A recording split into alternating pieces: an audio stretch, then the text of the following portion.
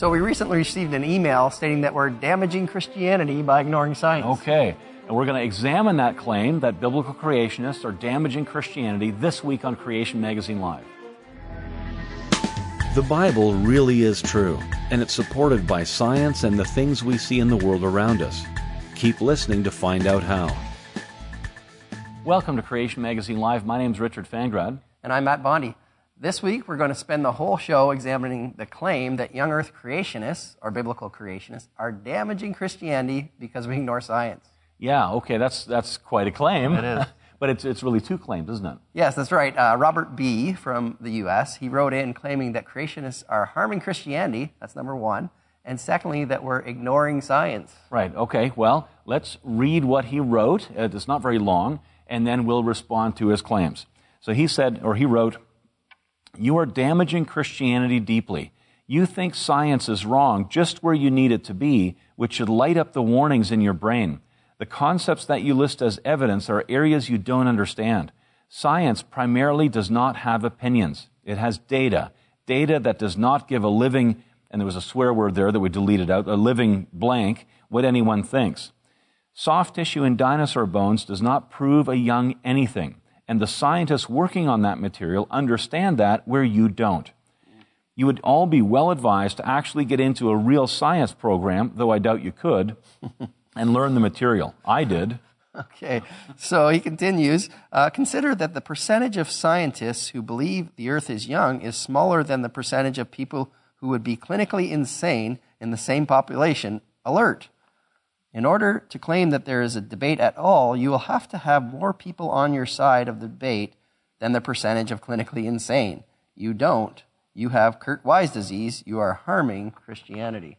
Okay, all right. There's some pretty bold claims there.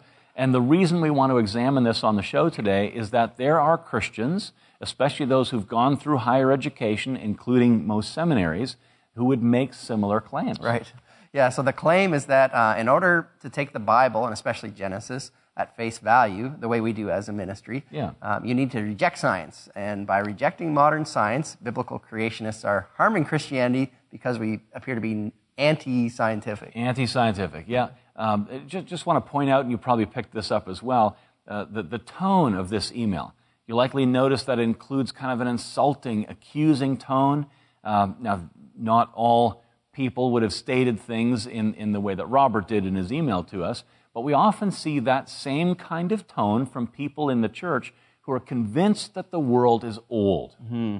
Yeah, and for those of you who do understand that Genesis records a recent creation in 6 days, you might have had these kind of accusations leveled at you as well. Right, yeah, and the idea is that we're anti-intellectual, and it's only the low IQ, never finished high school kind of country bumpkin that would ever conclude that God created recently in 6 days and there was a global flood. Right. And just to give another example of that, we can play a portion of a radio show where William Lane Craig, who, by the way, has won many debates arguing against atheists. Yeah. But here he's commenting on a recent creation. So listen to this. Yes, I've seen a comparable statistic that says that over 50% of evangelical pastors think that the world is less than 10,000 years old.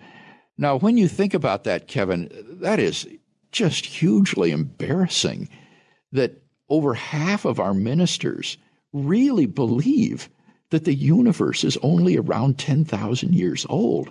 This is just scientifically, it's nonsense, and yet this is the view that the majority of our pastors hold. It's really quite shocking when you think about it. Okay, so again, the accusation is that it's nonsense, he says, to believe that the world is less than 10,000 years old, and that it's embarrassing and shocking. And again, he's using those kinds of emotional words, and really the idea that the kind of flavor that comes across is that pastors who believe that, well, they're just out of touch with reality. Right. It's just a completely ridiculous thing to think. Yeah. And he's disappointed that 50% of pastors believe that. Well, yeah, I'm kind of disappointed that it's only 50%. Since the world really is less than 10,000 years old, based on simple deduction from the Word of God. Right. What's really shocking and embarrassing is that 50% of pastors think it's older. Right. I mean, pastors are supposed to give instruction from God's Word and instruct that way. And that's a big part of the response. What does the Bible say about the age of the earth? Many people think that it doesn't say anything about the age of the earth. Now, and we'll deal with that in a few minutes. Now, let's begin by going back through that email point by point. Okay. So right at the start, after accusing us of damaging Christianity deeply, he says, you think science is wrong. Okay, so, and here goes the broken record again. We've said this so many times on the show, in Creation Magazine, on creation.com, in books and videos. It's not about the science. It's not about the science. We don't think science is wrong, as we're accused of thinking. In the sense of real operational science like chemistry and physics, we think that the materialistic philosophy of history masquerading as science is wrong. Now, wouldn't it be great if everybody commenting on the origins debate anywhere, regardless of their position on the issues, from the biblical creationist to the atheistic evolutionist and everything in between, could get this one simple concept, right? That the debate is not about science. The debate doesn't happen at the level of science. It happens at the level of history. Right. That's where it happens. Yeah. Okay, so just to explain it one more time, the things that relate to origins or where things came from are not just about science. If we were to ask you, what is a scientific method? What does science involve? Most of you could get at least the basics. You might say things like, well, science involves making observations or doing experiments or things that are repeatable. That's the science, and that is what science is. That is what science is. Now, if we ask, what's history all about? Well, I mean, most people are going to get that too, right? It's about past events. And some of you might feel your blood pressure rising at this point, recalling a past history test where you had to remember all those dates of critical events and so on. That history is about that. The origins debate involves a mixture of science and history. It's not just science. Right. It's a lot like forensics. Forensics involve a mixture of science and history. So, for example, at a crime scene, investigators might dust for fingerprints and collect hair or blood for DNA analysis. That's the science. That's the science, that's right. But then a story is made up about how all the data from science and all the facts can be explained by a particular history. And some stories or histories will fit the facts better than others. It's like the butler did it or the maid did it, right? And that's where it goes on in the court. It goes to the courtroom scene near the end of the show. Different histories can be imagined to explain exactly the same data. The debate isn't over the data, it's over the history applied to the data. Mm-hmm. Yeah. And that's really similar to the creation, evolution, and age of the earth debate. Right. In paleontology, for example, when scientists find fossils, they don't come with tags on them that say things like, "Hi, I'm 75 million years old, and I like to eat hamburgers, and I enjoy taking naps on Sunday afternoon after church." Yeah. None of that information comes from the fossil. No. On the fossil itself and its surroundings there in the rock is where the science is done. It could all be documented very carefully. I suppose it could be tested chemically. And nobody disagrees with that because it's an observation. If you disagree, you go and do the experiment yourself. There it is. That's the science. There's no debate over that. It's like, look, there's a fossil. It's in the ground. Yeah, nobody debates that. Right, exactly. But what makes the fossil much more interesting is, when did it die? How long was it alive? Right. What did it eat? Yeah. What was the social interaction with the other animals? How did this animal get encased in the rock? Those are the kinds of things that we really want to know about. Yeah. But the problem is, those things are not observations. At this point, it's like moving to the courtroom scene, like you talked about. A story is made up to explain the ideas, and just like in forensics, some stories or histories will fit better than others. That's right. That's the debate.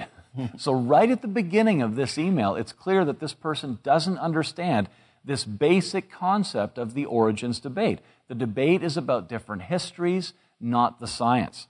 And the same is true of William Lane Craig's comments.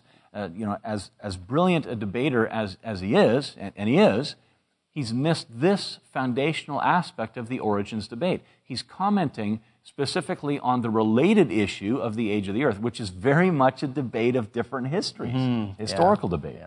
Continuing with the email, Robert says, "Science primarily does not have opinions. It has data.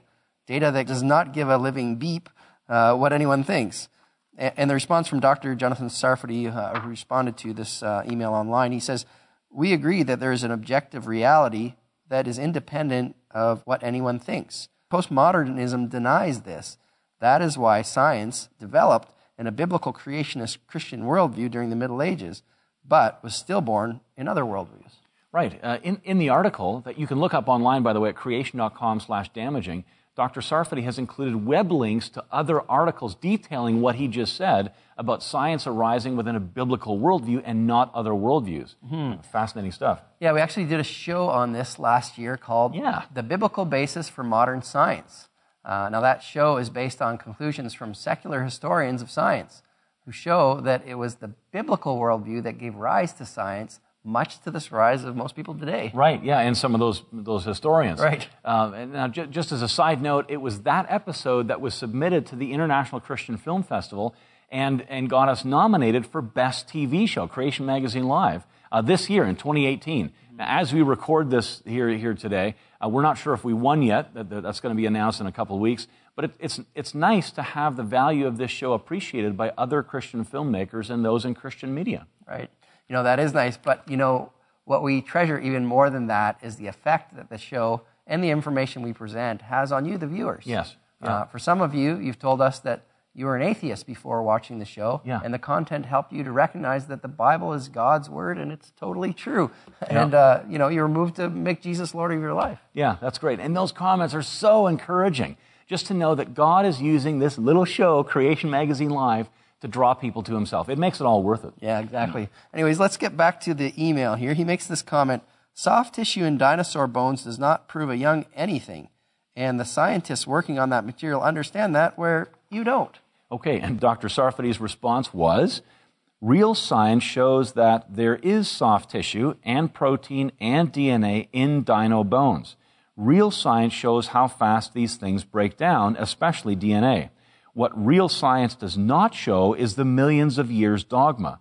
But since the discoverers believed this dogma, they were extremely skeptical at first. And then he quotes Dr. Mary Schweitzer, who is a pioneer in this area and not a creationist, by the way. She believes that the bones in which she's finding this material really are millions of years old. That's right, yeah. And you can see her struggle to reconcile her beliefs about the age of the bones with the incredible discoveries that she's making in the lab. Yeah, exactly. Dr. Schweitzer said, when you think about it, the laws of chemistry and biology and everything else that we know say that it should be gone. That's right. It should be degraded completely.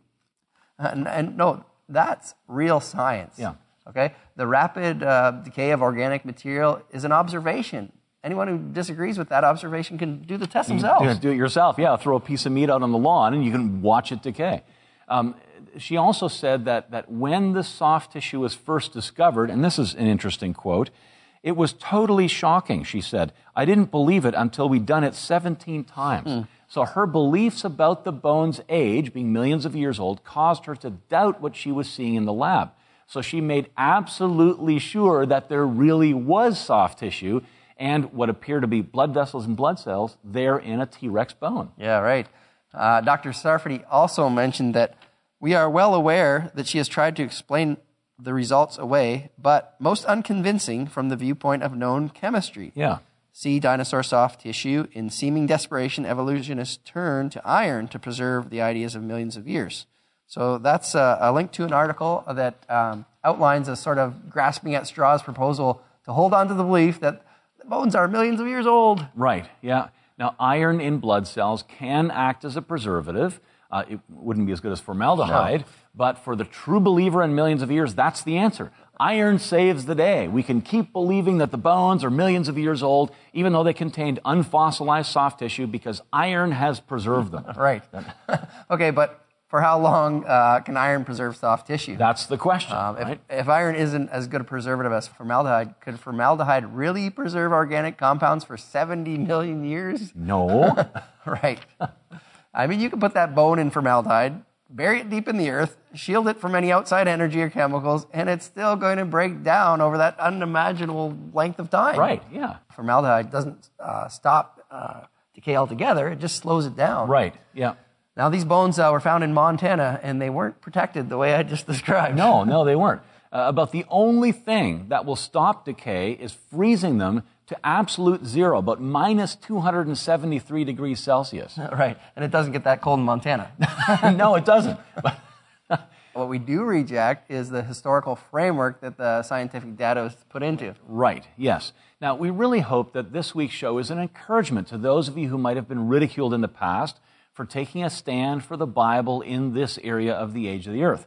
Actually, there's a great article on our website titled 101 Evidences for a Young Age of the Earth and Universe. It's at creation.com/age. And that's an article you could share. You could share that link with people who think it's unscientific to believe in a recent creation. Mm-hmm. Okay, just before the break, we were talking about soft tissue and dinosaur bones. Now, if this is the first time you've heard about Dr. Schweitzer's amazing discoveries, you can get up to speed on that by reading the article at creation.com/dinodna. Also note that below the article, there's a long list of related articles, and that's a gold mine for more details about scientific evidence supporting dinosaurs living until quite recently. That's right, yeah. Okay, so let's continue with the email. Robert writes, you would all be well advised to actually get into a real science program, though I doubt you could, and learn the material. Okay, wow. Okay. And Dr. Sarfati's response is, oh, really? CMI probably hires more staff with earned doctorates in science from secular universities at that than any other Christian ministry. In most people's eyes, that would count as a real science program. Yeah, right. Yeah, and that point alone just highlights the fact that if you believe that God created recently, you're not being anti-scientific or rejecting modern science, as is claimed. Many of our scientists at Creation Ministries International, by the way, were former evolutionists and believed in millions of years. That's right. You know, it was by reading Scripture and studying the evidence for recent creation that they came to change their minds against all of their training and education. That's right, yeah. A recent creation isn't the default position of the uneducated. These scientists carefully examined both sides, comparing all the arguments. For those of you who aren't scientists but believe in a recent creation, you're in good company. Yeah. So the next statement in the email is, well, strange to say the least. He writes, consider the percentage of scientists who believe the earth is young is smaller than the percentage of people who would be clinically insane in the same population. Alert. I.e., in order to claim that there is a debate at all, you'll have to have more people on your side of the debate than the percentage of clinically insane, and you don't. Okay, and Dr. Sarfati responds, another example of the illogic of anti-creationism. Before it was data does not give a living blank what anyone thinks, but now you want us to care about what others think? Apparently truth is now decided by majority vote, despite all the times when the majority was wrong. For example, should we still believe in the phlogiston theory of combustion and absolute geocentrism? So he includes a link in this section to a fascinating article. It's at creation.com/scientistwrong. And it deals with a good question that relates to the subject we're talking about today.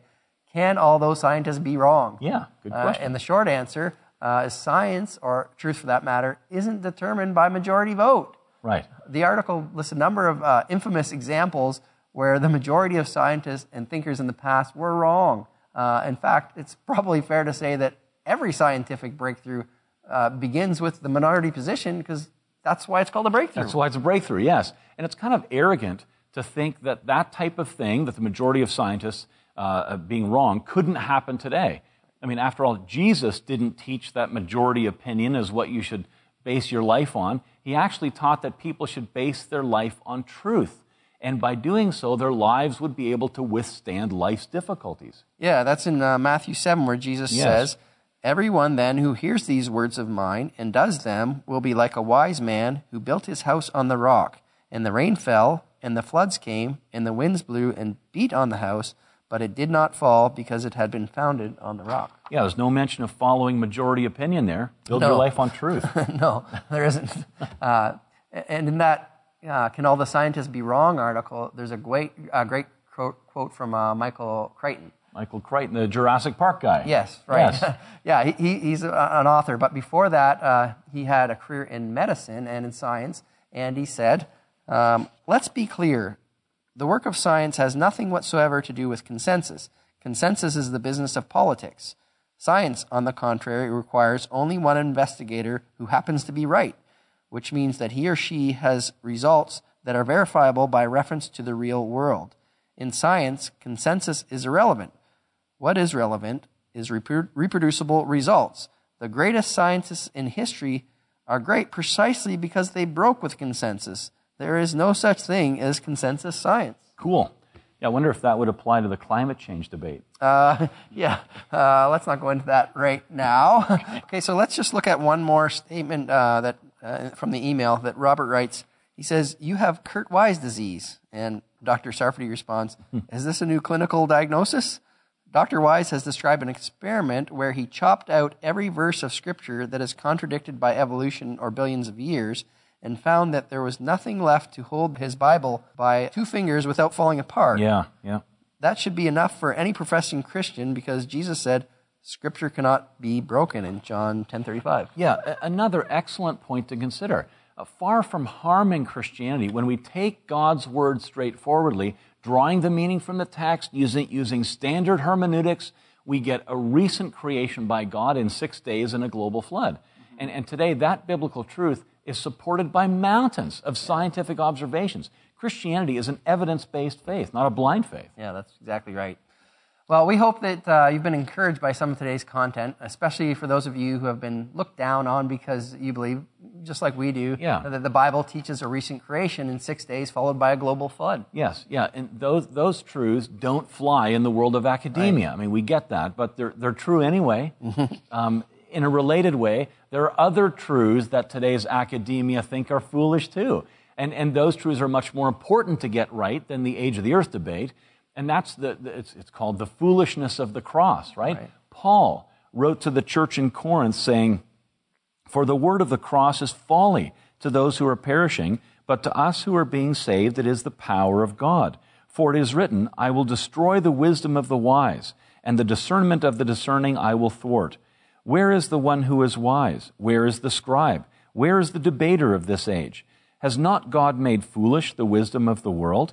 For the foolishness of God is wiser than men, and the weakness of God is stronger than men." Hey, that's a good reminder to stay true to God's word, even if all the smart people say it's wrong. Yeah. If you need some encouragement in your faith, get Creation Magazine. It comes out 4 times a year, and it's like a constant feed of nourishment to your faith. Yeah, it's like a drip feed of like intravenous feed or whatever of nourishment and truth coming into your life. If you've never seen it before, you've never seen Creation Magazine, you can view a digital copy online for free, a sample copy. Go to creation.com/freemag, and you can flip through it there online. If you like it, subscribe. The digital copy, you get 5, you can share your digital copy when you subscribe with 5 different people in your family or on different devices. Smartphone, laptop, desktop, that kind of thing. Exactly. We'd love to hear from you. If the show's helped you to understand more about science or the Bible and that kind of thing, send us a note. You can use the feedback section there on the website, creation.com, or if you're watching this on YouTube, you can put a comment in on YouTube. Some of those comments are encouraging. And then we'll see you next week. Remember, science supports Scripture.